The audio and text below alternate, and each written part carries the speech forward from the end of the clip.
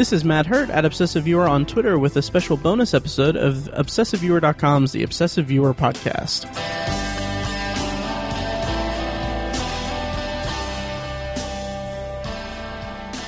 Welcome to The Obsessive Viewer. We're a weekly movie and TV podcast that covers a specific topic, be it genre, trope, movie, or show, each episode. You can find back episodes at OV podcast.com, find the blog at ObsessiveViewer.com, and subscribe to the subreddit at r/ObsessiveViewer. You can also support the podcast at Patreon.com/ObsessiveViewer. And also you can leave us a rating and review on iTunes. It helps out a ton. And as I said before, this is a bonus episode in which I will be discussing and reviewing Season 1 of Amazon's original series, Mad Dogs, from Sean Ryan and a couple other people I'm not sure about. But to join Chris Cole. There you go. And to join me on this is Dylan Schuck from BeGrizzly.com and from The Dead Inside, The Guilty Remnant, and Better Talk Saul podcasts. Dylan, how's it going? It's going good. Excited to talk to you about Mad Dogs over here. Me too. We kept trying to. I kept pushing back this recording, and I felt bad about it because we wanted to do this the first weekend. Yeah, and I just had no time to watch it until last weekend, and then I had no time to sit down and record until tonight, and it was just. And even now, it's here in a couple hours, I'm going to be recording this week's episode of The Obsessive Viewer. Spoiler alert: we review The Revenant, but Oh, the life of working for free. Exactly. Just no time. But but this is your first guest appearance on The Obsessive Viewer, so welcome. And first and most likely the last with the way that I am on podcasts. Sure. So why don't you go ahead and tell us about your various projects in terms of writing and podcasting and how you got started and everything. Yeah, so I do some TV show podcasts. So after we watch the show, we discuss it. The Dead Inside show is on The Walking Dead, and I've actually read the graphic novel for The Walking Dead. I know that makes me sound like a loser, but I'm not, I swear. And then we discuss how each episode happened and compare it to the graphic novel. So it's fun doing that and knowing more than all the viewers. It's fun. It makes me feel really superior with that show. And then The Leftovers, which is an outstanding show. Anybody that hasn't seen The Leftovers, I after the first season, I was like, I really like this show, and I'm glad I'm doing a podcast on it. But after the second season, it was by far the best series last season. Nice. Last year of 2015, in my opinion. Do you watch The Leftovers? It is on my list. All right, you should put it on the top of your list. I think I've never been saying that to you, haven't I? Probably. And it's funny because I was a huge Lost fan, so I'm pretty sure that I'll love it. This second season, it really, I don't want to say it feels like Lost, because when Lost was on, I was really frustrated with it, and actually Lost has become more positive in my mind as time has gone on. Nice. In a weird way. When I think back, I'm like, you know what, that was really good. That was really ahead of its time in a lot of ways. Anyway, I highly recommend The Leftovers. And then Better Call Saul, which is starting up, and where we, discussed each episode of Better Call Saul. Better Talk Saul, the Better Call Saul podcast that I'm doing. First time I'm going to be doing and recording and releasing the episodes that night. I saw that. That is a hefty goal. Yeah, we're just watching it and then discussing it, and then gonna rock and roll. We're just gonna try it. I haven't done that before. I usually do it the following evening, so it comes out 2 days later. Right. But I'm gonna try experience. I'm trying to challenge myself with the podcast a little bit, and we'll see how it goes. So yeah, and then I review movies, written reviews for movies on BeGrizzly.com, and that's 1 Z, not 2 Z's for Grizzly.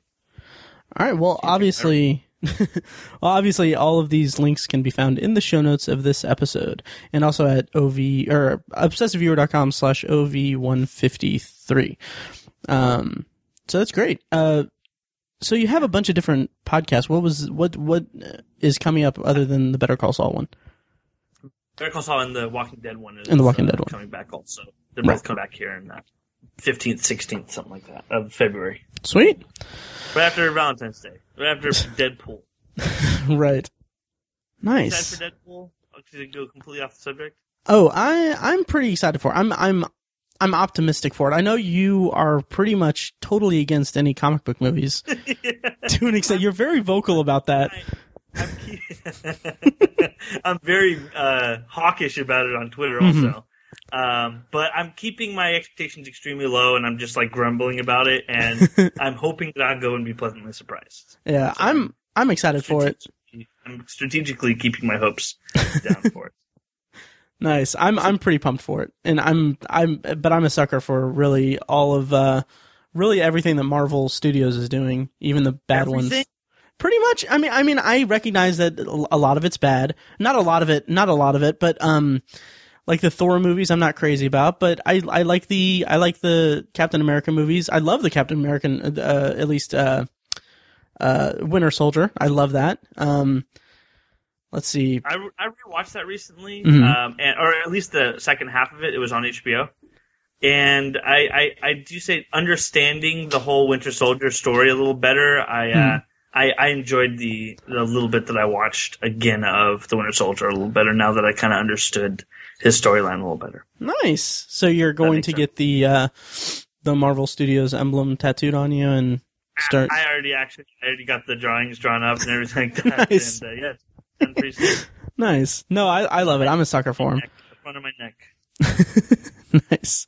But yeah, I'm a sucker for him, and I'm super excited for Civil War and even X-Men Apocalypse. I do have to say that I think the trailers for Marvel are some of the best trailers I've ever seen. Oh, absolutely. The Civil War trailer. So what?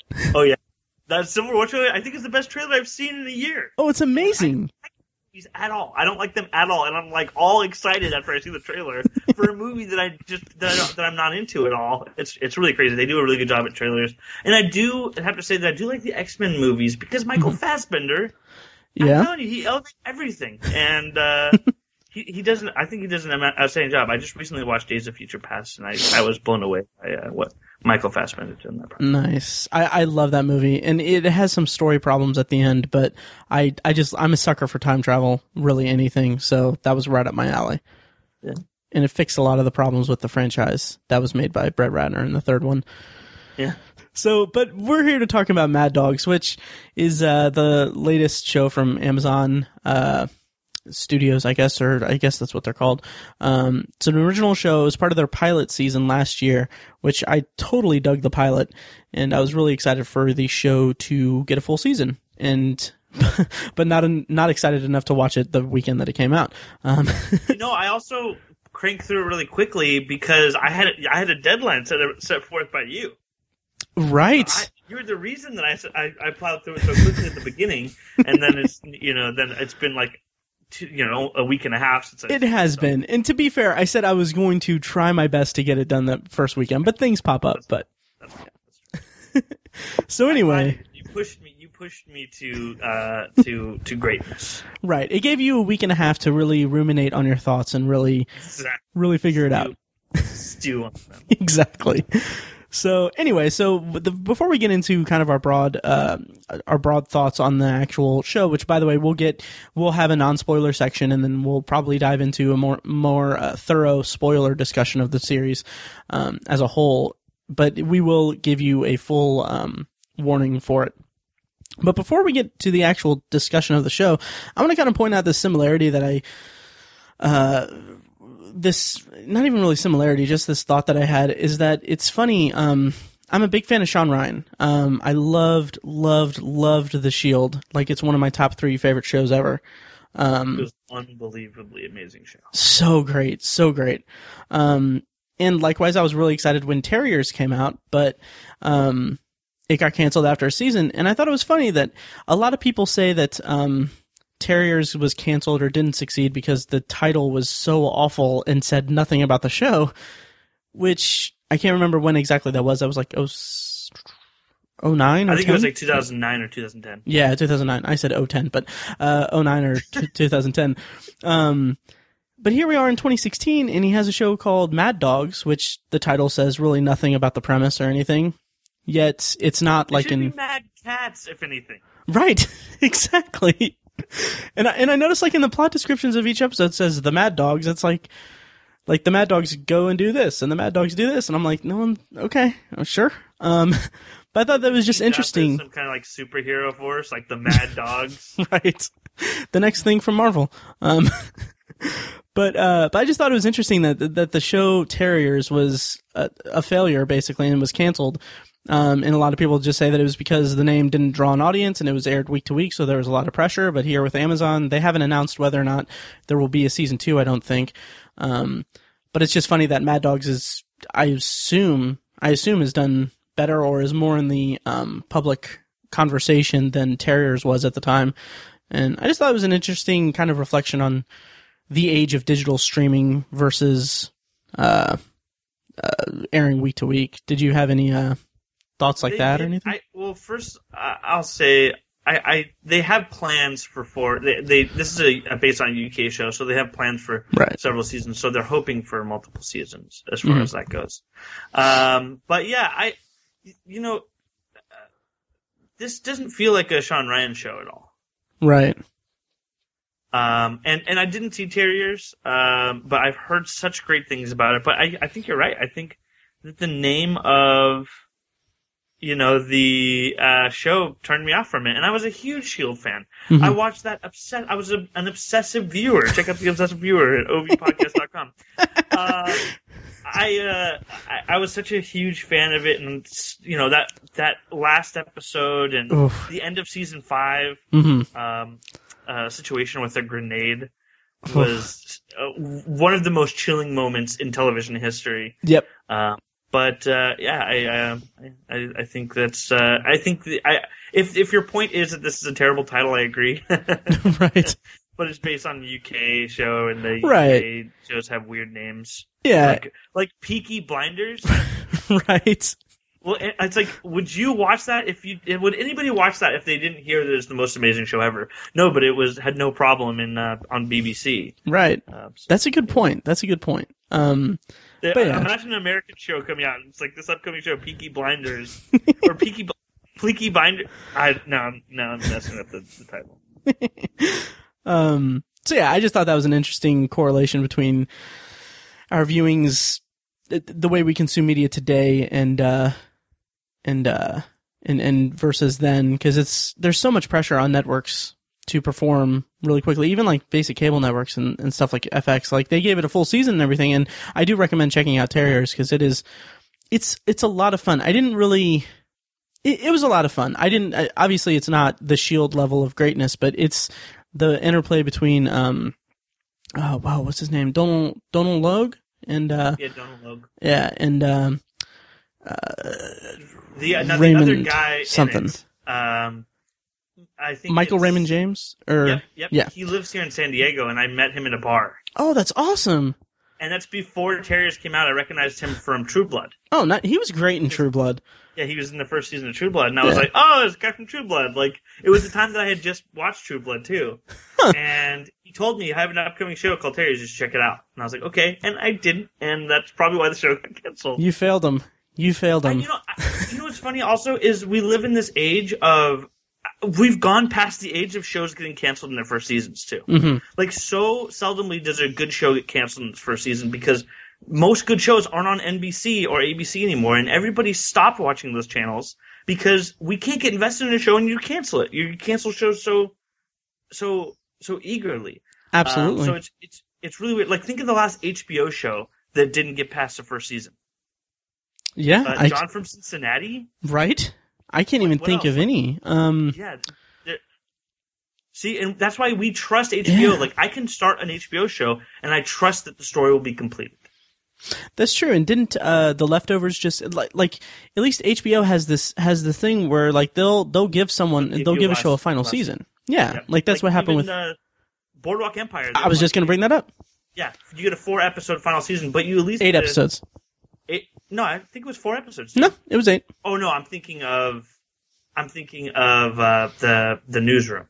Oh yeah. I think that was like 6 episodes. I think. Well, whatever. Either way. Right. Anyway, really shortened final seasons that they'll at least give them. They're like, hey, we're going to let you, because that develops more of a trust with your audience. Oh, totally. And I think it's kind of funny because at least in those 2 examples of The Newsroom and Boardwalk Empire, I did not like the final seasons of either show. And I think that part of it is that the PR for at least for Boardwalk Empire, like oh my God, why can't I think of the showrunner's name? Terrence Winter. Yeah, that's it. Yeah, Terrence Winter. He was saying like, oh yeah, we went into by the end of the previous season, we figured, okay, we'll have 8 more episodes for the last season. I'm like, no, that's not. It's weird because you didn't write it that way. Because I mean, they wrote the final season with those 8 episodes in mind, but it was so clearly like a rushed thing. Yep. It felt rushed too. Yeah. Oh yeah. But I think that show wasn't good after the events that transpired at the end of the second season. So for me, I wasn't invested in the show anymore. I didn't care. And same with the Newsroom. I think the Newsroom. I'm a huge Aaron Sorkin guy. Mm-hmm. Huge Aaron Sorkin guy. Me too. I love The West Wing. I've rewatched it like always. I'm like always rewatching that show. And I think that had an outstanding pilot. Yeah. And then it just kind of wavered, and I think it had its moments, but I don't recommend the Newsroom to anybody, and I still recommend the West Wing. Yeah, One thing I was going to say is is the worst that HBO's done us is probably one of their best shows, which was Deadwood. Oh yeah, I've still never watched Deadwood. It's that crushed us because, and I think that HBO learned from that and was like, the thing was the sets got destroyed, so they couldn't they were going to do a TV movie to end the story. So I think that they learned from that with Boardwalk Empire and Newsroom is do a shortened season, give them their ending, and then let's move on, because once sets are destroyed, that's it. Right. That's true. But so anyway, along this, our point is, I do think that Mad Dogs will be picked up for another season. Yeah. I think so too. It's of the 2 Amazon original programs that I've seen the past month or so, between this and High Castle? the Man in the High Castle. Between this and Man in the High Castle, this was definitely. I like this quite a bit more. Although both of them kind of had some pieces of it that I wasn't too crazy about, which we'll get into more of that as we go on in the conversation. Let's talk about the pilot. Yes. So. Have you heard me talk about the pilot before? Is that why you asked me? Because you've heard me raving about the pilot of Mad Dogs? I think I heard you talk about it at one point, and then you also DM'd me one day and was like, hey, check out the pilot. And I was like, I already saw it like months ago, but it was great. Oh, okay. Yeah. I saw this when it first came out, like 18 months ago. And I still say, regardless of, the ups and downs of this first season, that this was on my top 3 pilots I've ever seen. I would put it my top 3 pilots is Lost, Breaking Bad, and Mad Dogs. I just think this is as good as a pilot could be. I don't think you can make a pilot better than this. I'll agree to an extent. I had some issues with the pilot that I didn't realize that I had. Well, I wouldn't really necessarily call them issues, but I had some I guess issues is the closest word I can use with it that I didn't realize until I saw the second episode. But we can get into that in a second. But I do agree that this was a freaking beautiful pilot. I mean, they shot it in Puerto Rico in 4K. The greens are green. So amazing.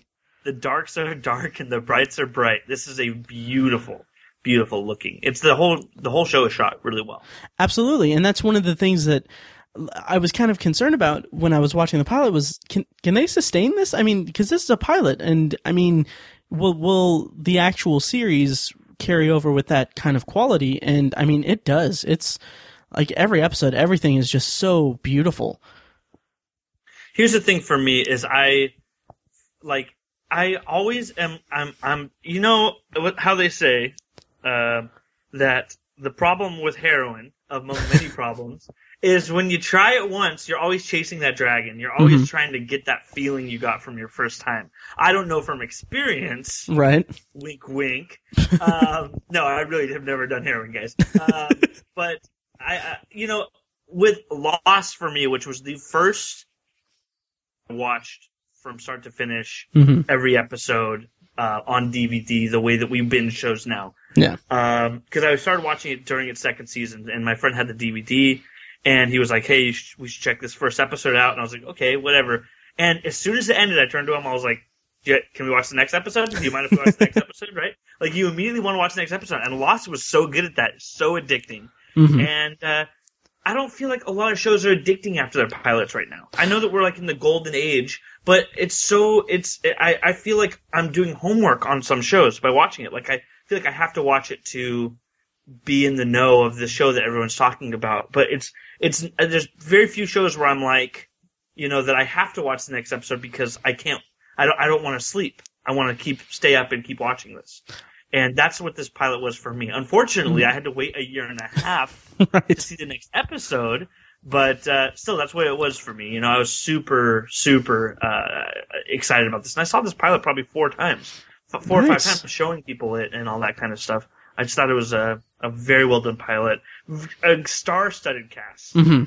Yeah, let's talk about the cast, because going into it, I already loved Romany Malco and Steve Zahn, and I was kind of blown away by is it Ben Chaplin? Yep.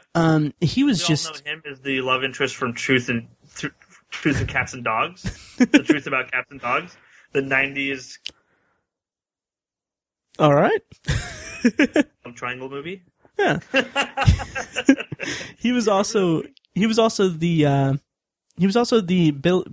the Billy Zane character in the original Mad Dogs from the UK, which I thought was interesting. But I think he's a great actor, and I love to see him switch over and want to do more in the American version of the show. So yeah, I think it's cool. Oh yeah. And Romany Malco was unceremoniously written off of Weeds. Oh yeah, I heard about that. I only watched like the first couple episodes of Weeds, and it really wasn't for me. I was Weeds when I first watched it. I did not watch the final season of it, but yeah, he was on it. He just wasn't anymore. A new season came, and he just wasn't there. Oh, that sucks. It was weird. Yeah, there was no. But I guess he wanted to be off it, and yada yada yada. Okay. But, and then Michael Imperioli. Yeah, Michael Imperioli, who I've seen like 9 episodes of The Sopranos. I need to go back and actually watch all of it, but wow. Yeah. Sopranos is nowadays Sopranos is really hard to get into, but once you get into a certain level in a certain season, it is very Godfather. That's what I'm hoping for, because I got through those 9 episodes, and I was watching it at the gym on my tablet, and I was like, this is not gym appropriate. So super hard to get into the first couple seasons, though. I will give you that completely. Yeah. But yeah, Steve Zahn, I haven't seen him in a bunch of things. Mm-hmm. Michael Imperioli, I've only seen him in the stupid 1800 commercial ads. So it was good to see them all in that working on a project together. And Billy Zane, who I think is a very underrated actor. I wish I saw him more often. I remember first seeing him on Tales from the Crypt movie, and then oh wow, he was the main character on Demon Knight. Oh, and he was also the Phantom from the movie. Oh, okay, yeah. And then he was on Titanic, and then he has really been on a lot of things since then. Yeah. But he was the love interest. I mean, the fiance, the heavy-handed bad guy in Titanic. Yeah, Titanic. I'm not. Yeah. Okay. Anyway, are you not a fan of Titanic? Is that no, I'm not. I don't think it's really worth discussing. But I think he was the least of the problems with that movie. We'll talk about this off the air sometime. Yeah. Anyway. Anyway, I thought this pilot was full of surprises and a great feeling, a great vibe that really sucks you in. And it leaves you with the most like, what the hell is going on feeling, and it sets up a series perfectly. I agree. I agree completely with all of those points, and I agree that it set up the dynamics so well. And it sets up the chemistry between the characters so well, but the chemistry is perfect. Oh, just absolutely perfect. A bunch of friends from college that don't talk to each other anymore and kind of resent each other. Yeah. For various things that have happened throughout their lives. Yeah. There's pretending to be friends, kind of. They're like, oh, we used to know each other, so we're getting together. Exactly, and there's a great line where I want to say it's Chaplin says it. Yeah, I want to say it's where Steve Zahn's character says, "We're best buds," and then I think it's him, and then Joel replies with, "No, we're not. We don't even like each other." And it's like that sets up just the whole dynamic is just explained in those 2 lines, and it's just so perfect. So the only thing that we have in common is that we used to know each other or something like that. Yeah, yeah. That adds on to that. But yeah, exactly. I completely agree with that. I actually wrote about this on. I did a review on this on BeGrizzly.com, and I just said the setup was so perfect. Unfortunately, to move just a second past the pilot, I think they spike it to the ground immediately in its second and third episodes. Yeah. Go ahead. Oh god, I was just gonna say the problem immediately at the start of episode 2, I just immediately realized that one of the problems I had with the pilot is that it's almost too centered around the friends, and that there's no real villains or any supporting characters really established. So by the start of the second episode, you kind of get this.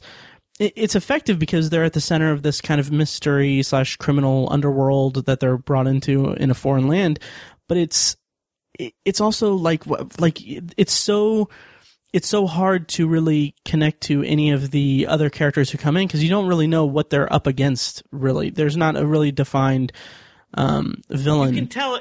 I think it's good though. I think it's mysterious. It's a clearly powerful force that's mysterious. I think that was actually one of the strongest parts throughout the show. Interesting. I think as we find out more about them, it becomes less scary.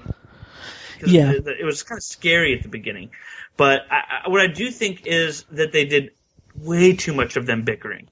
Very frustrating when they're dealing with a situation that they need to deal with right now, and they start bickering about life back on in the United States. It's like, why are you bickering about this right now? Like, this is not the time. How stupid could you be? It became very frustrating. Also, they made some really stupid decisions. I think the point of this is it's a bunch of regular guys who aren't cut out for the situation. Mm-hmm. They're in the situation. But if I'm watching it, and I'm also not cut out for these situations of murder and drug lords or whatever is going on, I'm not cut out for it. But I know I would be making better decisions than they're making. That's not a good sign.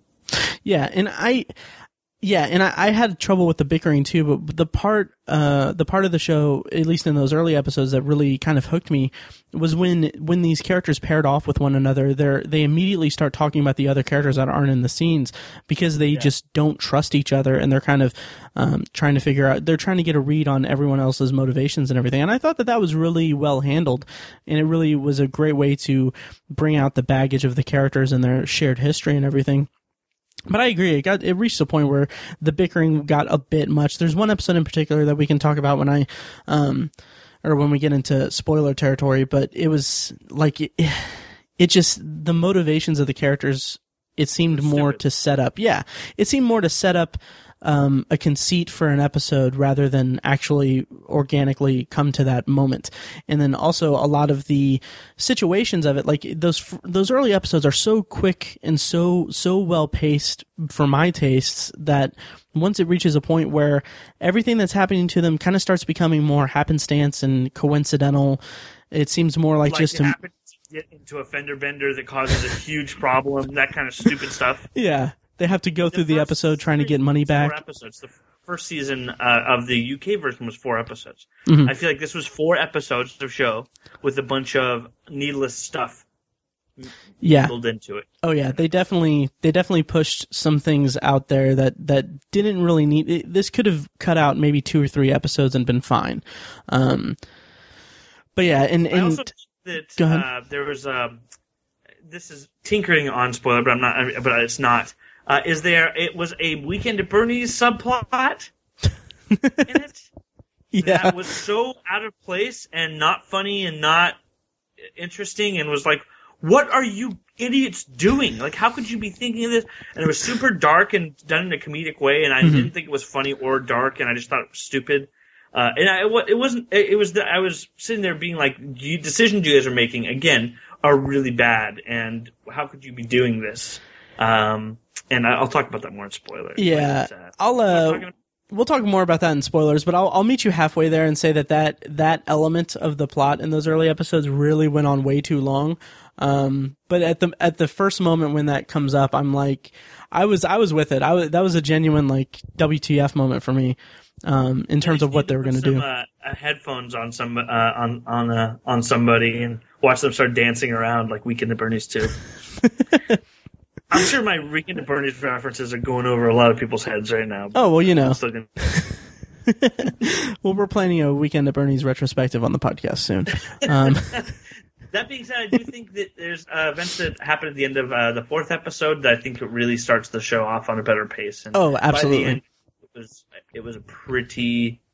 it was definitely by far worth a watch. Oh, yeah. And I think has a pretty good ending, setting up a second season that I find incredibly interesting. Same here. Oh, yeah. And final thing for non-spoilers, and then we'll get into spoilers for this.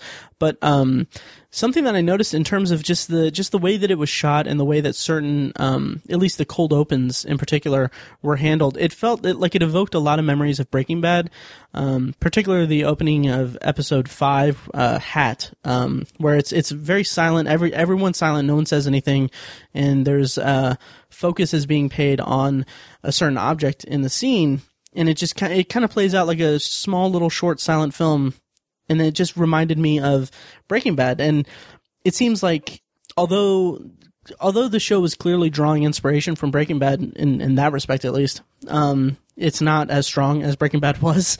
And I guess that can kind of dive into my overall thoughts on the show, and then we can get your thoughts and then go into spoilers. But overall, I was very well invested, or I was very much invested in the story being told and the character dynamics that were going on, even though some of the elements of the story really lost me. There's one episode in particular that we'll talk about in a moment where it just completely derailed everything for me. Like I have in my notes, like it feels like a completely different show, and it was just so off-putting to me. But once we got past that, there was clearly a reason why they did certain things, and there are definite reasons for them to make the choices that they did, the writers, I mean, and it brought the characters to a place that I was riveted, and by the end of it, I was very much excited for the prospect of season 2. So, overall, I really enjoyed it. And what'd you think overall?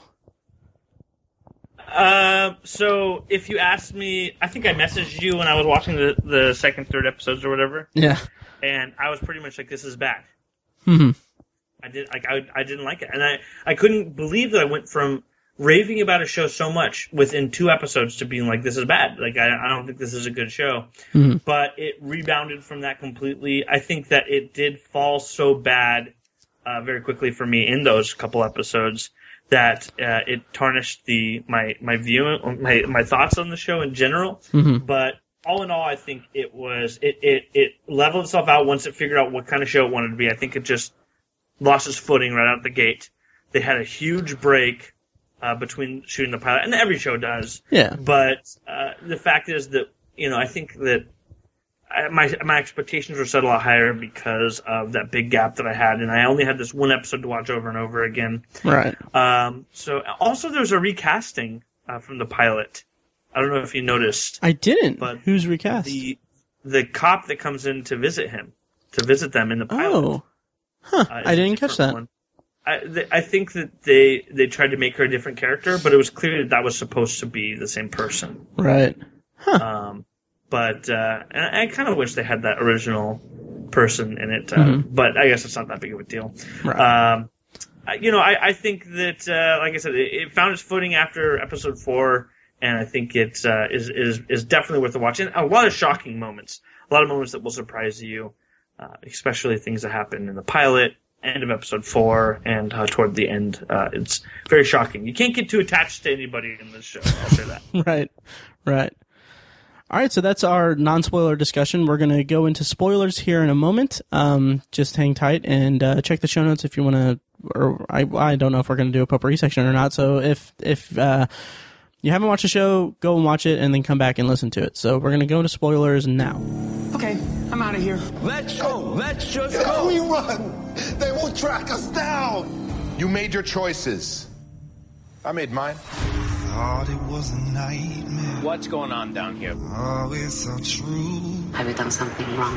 Don't go walking slow, 'cause the devil's on the loose. A cat just walked in. We're not safe. Get back in the car! Get back in the car! Hey, take that off. We're a team. We're best buds. No, we're not. We don't even like each other. Tell me the truth and I will send you home. They are your friends, but they are not your family.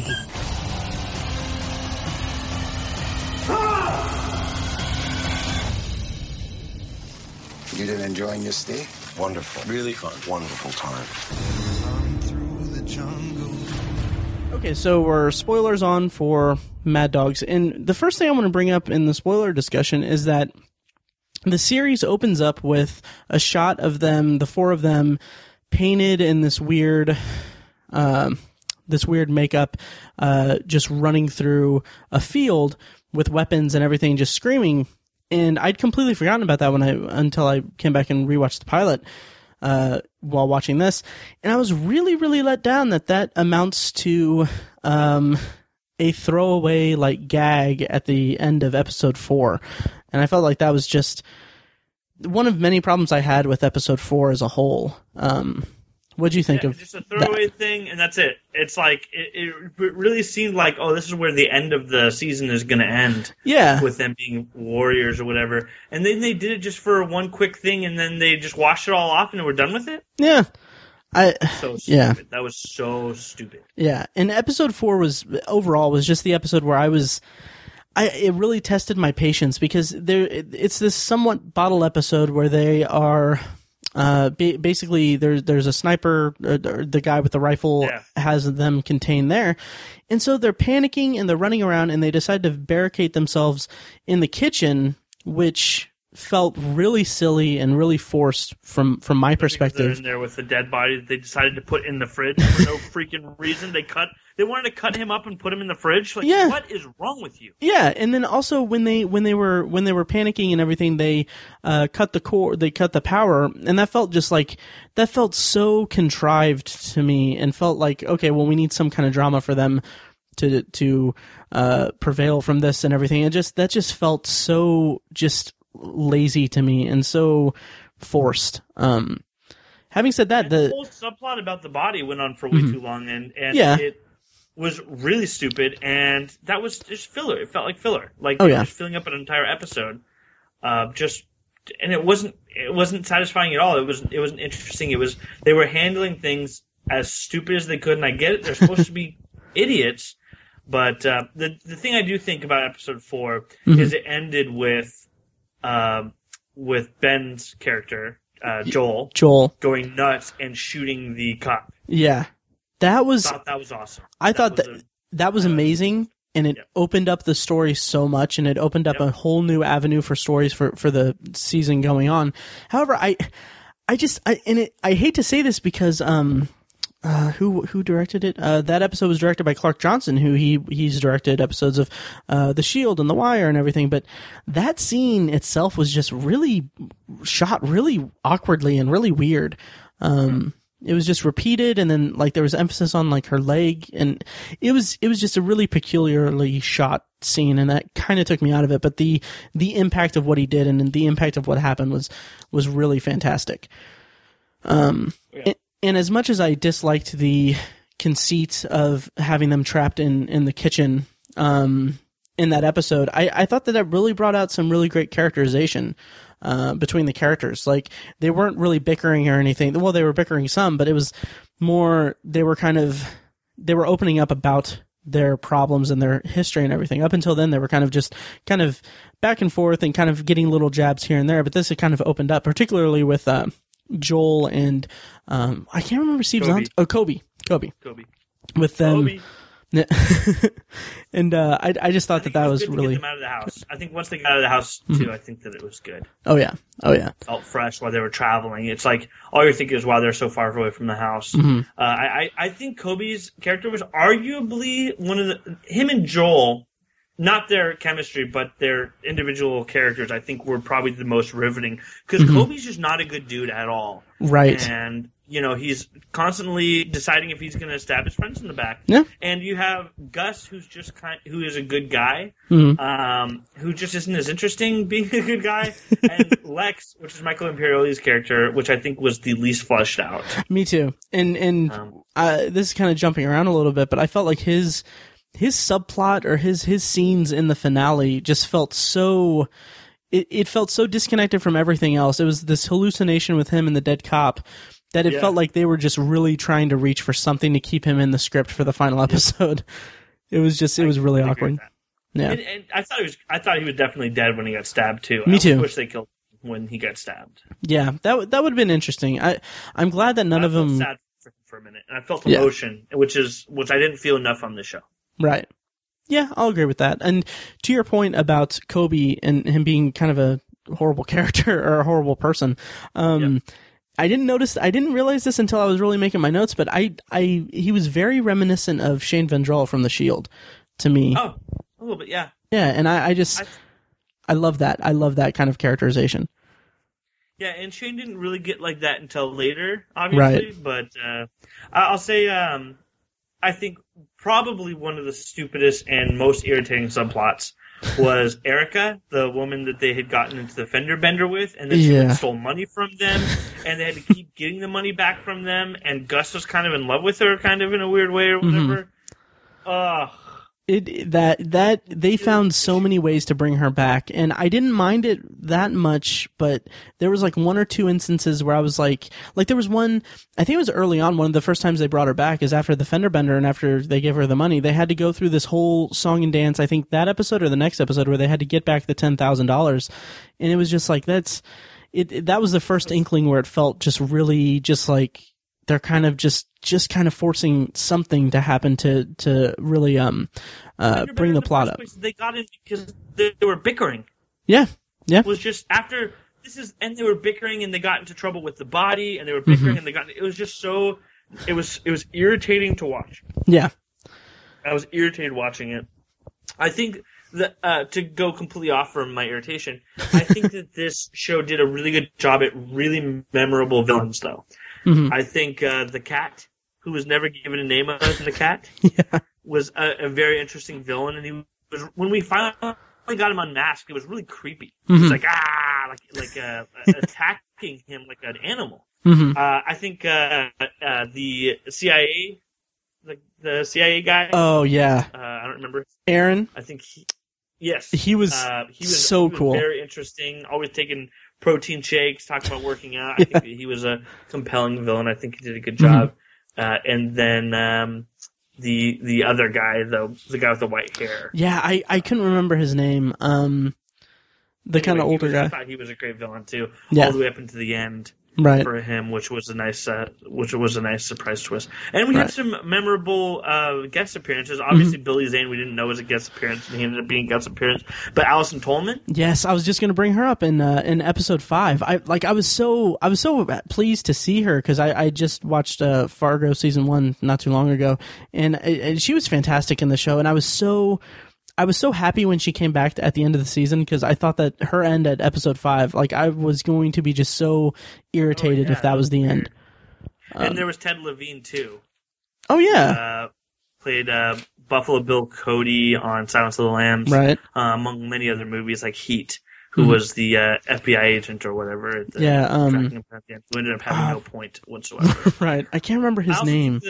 The cop, the crooked cop, was a very intriguing villain as well. Yeah.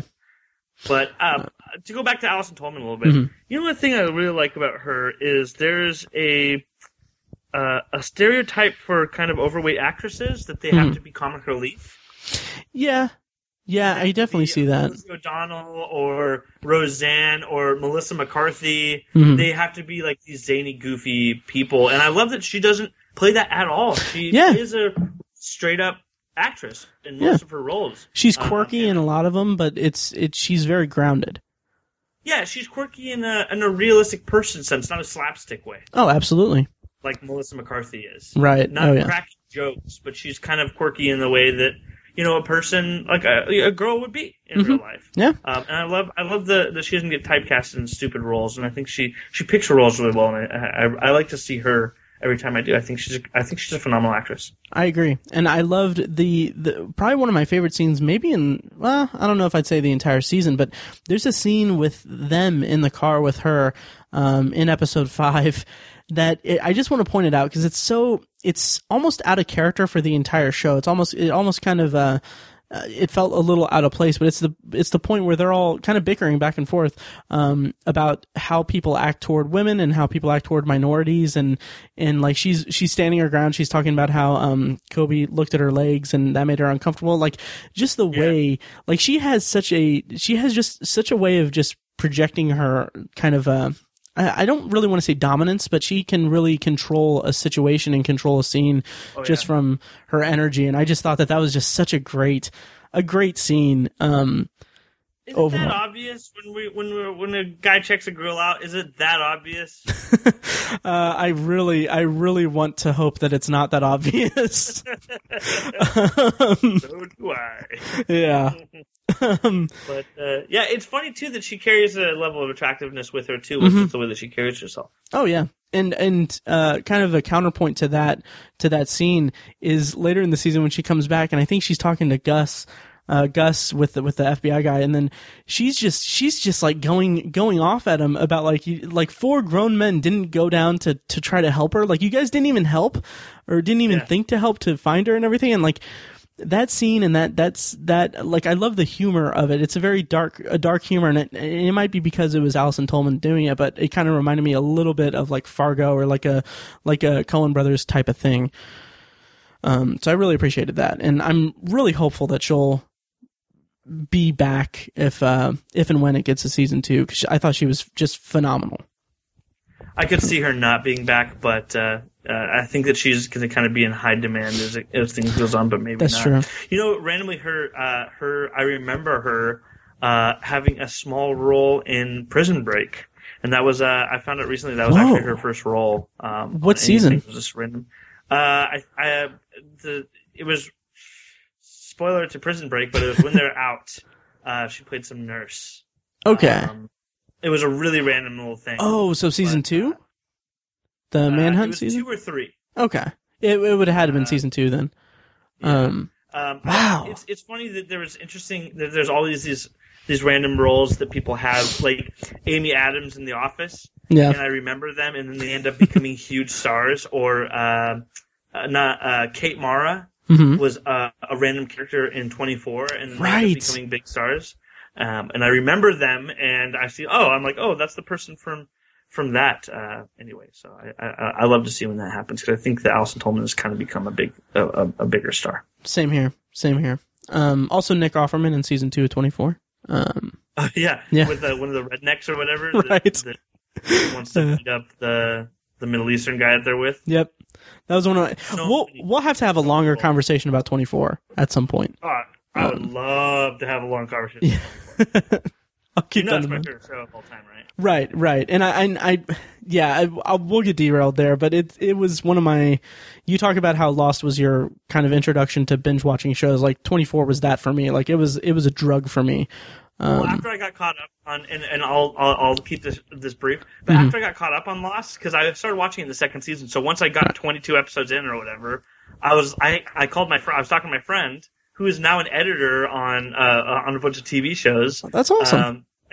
He actually started working on Breaking Bad when he was interning out of college. And I was like, what's the next show I should watch? Because I'm so obsessed with Lost. He was like, you gotta check out 24. So then I started watching 24 seconds. And then, just like you said, it was a drug. Mm-hmm. Like I lost a relationship because of 24, because all I wanted to do was watch 24. So, that's fantastic. It's just a thing that we talked about after we broke up. She was like, all you wanted to do was watch 24. You wanted to go home and watch 24. I was like, yeah. Freaking Jack Bauer.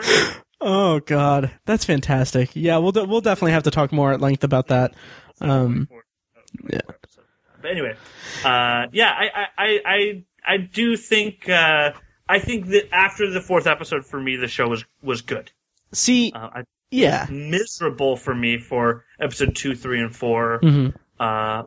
And then it was good. I think the first episode was great. I just think it never got back to the point that it was in the pilot ever, for the most part. Interesting. I thought that episodes 2 and 3 were just like, I was still with it and everything. Season 4 was a little bit of a decline, but season 5 with Allison Tolman was great, and then Episode 6, that was the episode that I was like I have in my notes, I have a little notebook and I put the episode title after each episode or before each episode, and then I make the notes, and the first note I have is this just turned into a completely different show, WTF, and it feels like they're stalling. It's the episode where they are taken into quarantine for smallpox, and it felt like such a lengthy break in the story just to get them to go their separate ways for a few episodes. Here's the thing I was going to say. I'm okay with that, but at that point, they weren't doing two things that were really pissing me off. One was making really bad decisions. They weren't able to make any decisions, so I wasn't getting frustrated. I may have been a little bored, but I wasn't getting frustrated. I wasn't actively disliking what I was seeing. And secondly, they weren't on a level of bickering that was getting them into stupid situations. And they weren't dealing with a Weekend at Bernie's situation. What are we going to do with this body? Oh, let's bury it. Oh, never mind, something's digging it up. Okay, let's put it in the freezer. Oh, we can't fit it in. Let's cut off his wrists. Like, you would, like, people, like, would you be, like, you wouldn't be able to just cut off your old friend's wrist, even if you don't like the guy anymore and you thought he was a dick. You wouldn't be able to cut his wrists off and put him cut his feet off. It was just unwatchable for me. It was like, I was sitting there audibly groaning, being like, "Oh my god, this is so ridiculous." So, but I do agree that there was still filler after that, but I wasn't actively hating what I was watching like I was before. Interesting. It's funny because I was able to accept the whole chopping up their friends' body parts and everything. Like it was a bit of a stretch, but I was able to buy it because they're in a very crazy situation. Yeah. But with the quarantine thing, it just felt so long, and that's kind of like it just felt like they were just stalling and everything. And then once they did get to the point where they were spread out and everything like that, that was solid. I really, really enjoyed that because it afforded them to afforded the show to showcase how they act when they're on their own and everything. Like in particular, Kobe's character, he's he's a slimeball. He went to Guatemala and he was he was just kind of off on his own. Like he even ignored the call from Joel that he'd been kidnapped and everything. So I liked that. I just thought that was just such a long walk for that went absolutely nowhere. Yeah, so I don't know. Yeah, I'm with you. I just I don't know. I was just pleased to get past the house because the house was just not a good storyline for me. And honestly, if I wasn't doing this podcast with you or I wasn't reviewing it for BGrizzly.com, you can find that at BGrizzly, GRIZLY.com. Shameless plug. I wouldn't have finished it. I wouldn't have gotten through that. I would have stopped Interesting. Maybe I would have gotten back to it, but I would not have plowed through it the way that I did. That's for sure. Yeah. I was that frustrated. Wow. That's, yeah. I will say that in those few episodes after the well, I was really agitated because they spent they had the cat in the well. Oh, that was so stupid. That was dumb. And then ask questions. Yeah. Ask questions. And then the entire next episode, or for the most part of the next episode, all of them, like, no one is at the house, and it's like an open villa that they know that they can just jump the fence and everything. Like, why would they leave him there for all four of them to go out on their own, or to go out and do whatever they were doing? I was just like, I was so agitated about that. Yep. See, all these bad decisions that they were making was, from a filmmaking perspective, that's not a problem, but from a storytelling perspective, that's a huge problem because it takes me completely out of it.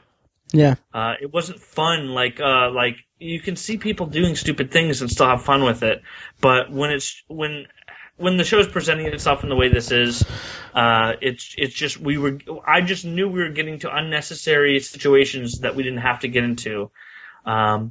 And that can really harm a movie or a show for me, and it did with this. I think that the shock of they needed the shock of him killing the police officer at the end in the pool to really snap me back into it and be like, dang, right? Because I was shocked when that happened. Yeah, and he did it so violently, and he shot her so many times. I thought that was a great way to kind of snap me out of the funk and kind of get me okay with it. Once they left that, and then the showrunners kind of found their footing, I feel like. Mm-hmm. And I will say, I criticized the filming of that scene, but the expression on Joel's face and the acting of Ben Chaplin in that scene was just fantastic. Yep. Yeah. So after the whole quarantine thing and after they get separated, we get the kind of CIA arc with Aaron, who I can't remember the actor's name who plays him, but I just thought that was just like that character alone, Aaron, brought so much fun. It was so much fun, and he brought so much energy into the mix. I just thought it was just fantastic. And it was clear they were trying to make these quirky villains and these memorable villains, and so I think that they were pretty close to trying too hard with him, but it worked. It worked for me. Absolutely. Yeah, and I noticed that kind of toward the end of the season, as they're doing that thing for the CIA, basically. I noticed that it was a nice arc for the characters in that they had their moment where they were reunited at the beginning, and like that was the impetus of the entire show. Then they had this kind of distrustful bickering and everything, and then they got separated, and then when they got back together, you kind of see this. I wouldn't go so far as to say this new appreciation for each other, but there was a run at the end of the episode or of the season over the length of a couple episodes where it seemed like most of the characters had this new like they were more willing to kind of go out on a limb and save each other's lives. There were moments where each one kind of just saved each other's lives. I'm thinking of the mine scene with Lex, which I thought that in general was just kind of, I don't know. I liked what was said about the characters in that scene, but I thought that the method, like a minefield, just felt a little out of place for the show. But yeah, I liked how they did that. Could have done a better job too. Like the cat, and when you figure out the whole situation, the cat should have taken them and interrogated them and said, "Where's the boat?" Yeah. And they're like, "Hey, it's here. We don't know anything about this." Yep. Because it should be very obvious that these guys are idiots and have no idea what's going on. And then he goes, "Okay." Then he kills all of them and gets the boat, and the whole series doesn't exist. And those guys all live. Mm-hmm. All the villains live and continue to do what they're doing. Exactly. I mean, I didn't have that much of a problem with that, but I mean, when you put it that way, yeah, there are some certain shortcuts that could have been taken, but I think for the most part, the actual arc of the characters is what I latched onto more than anything. Although I was very disappointed with a lot of the stalling that the writers did. It felt like stalling too, and that's not a good sign. Yeah, absolutely. What about the killing of the two drug dealers in the restaurant? Oh yeah, that was cool. That was really cool. That was really cool. And I kind of wish that Joel had more. Yeah, that was Joel, right? Yeah. Yeah. I wish that there was. I mean, we saw a lot of growth for him in terms of becoming what he becomes at the end. Yeah. Now he's the new Milo. Milo, correct. Yeah, and I thought that was fantastic. And I kind of wish that if anything else, like that almost is to the detriment of like Romney Malco's character and Michael Imperioli's character. But I think that just the growth of Joel as a character was fantastic, and Kobe as a character as well. How about this? What if this whole thing was just a prequel for the British series, because he is Milo in the British series? Oh, that would be interesting. I kind of like that. But I guess the British accent would be weird, and him having a college history with them would be weird. But right. Other than that, yeah, it's an interesting idea. Yeah. One thing in the finale that I freaking loved this was the moment where Kobe is in a position to give Joel up, and while it's juxtaposed with Joel calling Kobe's wife, and you get the scene where you think like, oh my god, there's going to be like this big reveal that, you know, Joel has been sleeping with Helena this whole time or something, but he ends up just telling her like, hey, you should stay with him and all that and give him another shot, while it's cut between Kobe telling the authorities like, yeah, backstabbing him. I was like, that was just so well executed and so done so well. I absolutely loved that. like I said, I really liked Kobe's character as much as he was good television. Yeah. Yep. And I think Steve Zahn he's always playing the comic relief, and he wasn't really comic relief in this. He seemed like he was gonna be. He was kind of the doofus friend, but he's an asshole. He's not a good person, and I think that it caused some compelling television. Yeah. So. He's Shane Vendrell. Yeah. Yeah. So is there anything else you want to talk about before we kind of wrap it up a little bit? We touched on a little bit the FBI character, and his name was Conrad Toll in the show. I thought that he was. I thought it was effective from a comedic standpoint, that he was kind of introduced as this threat and everything, and then kind of he has a moment where Gus tells him that the sketches that he has is obviously the same person. It's him. It's like kind of pulls the rug out from under him, and he seems like just a dim investigator guy. Yeah. You talking about Ted Levine's character? Yeah, Ted Levine's character. And I like that, but it kind of felt like that character almost didn't fit into the show there at that point. But I still appreciated that, and I liked how it was. Dumbass and pointless. Yeah. It seemed like there was something big going on with him, and it ended up being nothing. And I think the show did that a lot, which was a little unfortunate. It kind of thought it was doing red herrings, but it ended up just being a waste of our time. Right. But I was gonna say that I think that we haven't even talked about. What was it, Jesus or whatever? Oh yeah. Ended up being killed by his own daughter, and his daughter is now taking control. I wonder if she's going to end up being a character as if the show continues. Obviously, she has to be. Right. Still much more to go with that. Yeah. The entire mystery surrounding Jesus that ran throughout most of the episodes, I didn't really care about it, and that's part of the issue that I had with the show being not really focused on an antagonist. Like it didn't grip me that much. Like, as soon as they showed the phone and they had the voicemail, the robotic voicemail, play, I was just like, that's just silly. I couldn't connect to that at all. And it didn't do much for me. The reveal of, Jasmine is her name, being Jesus and killing her father, who was Jesus, and all that. I thought that was compelling and that was interesting. But it was still just, it kind of came a little late in the show for me to really attach myself to it. Do you remember that actress from The Shield? Amelia, yep. Yeah. Oh yeah. She was in the whole, I believe, final season as informant, right? Yeah. She, yep. All right. Anything else we want to say about Mad Dogs? I think I've said what I need to say. I think that I think it was. I liked it less than I planned on liking it. But I'll definitely see more. It's exciting. I really love Ben Chaplin's character. Me too. And I love Joel. I love Kobe. I'm pretty cool with Gus.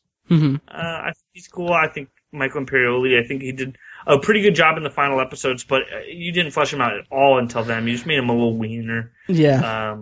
I'm bummed that there's no more Cat in it also. Right. Oh yeah. Or Aaron. He was kind of killed off without an issue. I was cool with Aaron being killed off the way he was, but the Cat just out of nowhere just shot with an arrow, and then we see this new character that we've never seen before hiding in the bushes. I think it would have been better for them to end that episode with just him getting hit in the face with the arrow, and then the episode ends. Yeah, I guess so. I just love the character of Aaron, and I do agree that the Cat did just get kind of wasted. Yeah. I did like the shock value of that final episode for him, that final moment. So yeah, and that's basically all I have to say about Mad Dogs. I'm looking forward to hearing if it gets renewed, because Sean Ryan hasn't really had that much success post Shield in terms of long running shows that much. So I'm hoping that this one lives on for a while. So is that basically it? Should we count it out? Yeah. Yep. All right. Well, for my my podcasts, if you like Better Call Saul, it's called Better Talk Saul, and you can search all these in your podcast app. Mm-hmm. There's Dead Inside Show on The Walking Dead, which search Dead Inside Show, and then the Guilty Remnant podcast for The Leftovers. Absolutely have to watch. I know that I recommend too many things, and I'm sorry, I watch a lot of things, but I also hate a lot of things and recommend people don't watch them. So I try not to be overly recommendation about over recommend stuff. Right. I guess that's what I was looking for. Anyway, that's me. Oh, you follow me on Twitter at Schuckster. That's SCHUCKSTER. Nice. Awesome. Well, thanks for joining me again. And again, all of these links can be found in the show notes of this episode and also at obsessiveviewer.com/OV153. So, Dylan, once again, thank you for joining me. It's been a blast, and we'll have to set up a 24 episode at some point. We have to. We absolutely have to. Oh, yeah. All right. Thanks, man.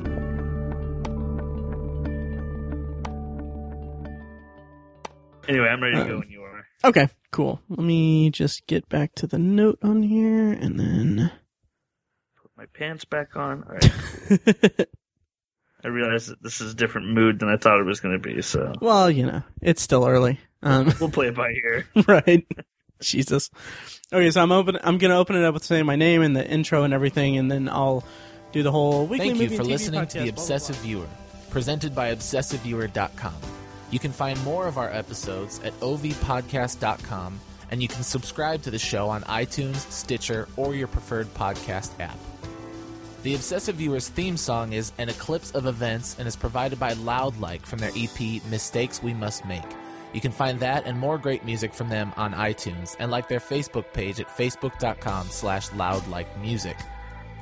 Any and all feedback on the podcast is encouraged. You can email the hosts individually at Matt, Tiny, or Mike at obsessiveviewer.com, or send an email to the podcast in general at podcast@obsessiveviewer.com.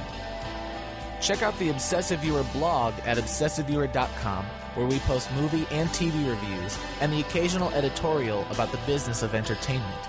You can also like us on Facebook at facebook.com/theobsessiveviewer and follow us on Twitter at obsessiveviewer, at obsessivetiny, and at IamMikeWhite. If you want more obsessive content in your life, check out our sister site, obsessivebooknerd.com, for book reviews, author spotlights, and a general celebration of reading. Finally, if you're philosophically curious, check out Tiny's side project podcast, The Secular Perspective, which explores the concepts of faith, religion, and existence from the perspective of secular hosts. You can find that at thesecularperspective.com and subscribe to the podcast on the podcatcher of your choice. Again, thank you so much for listening. We love you. Be excellent to each other.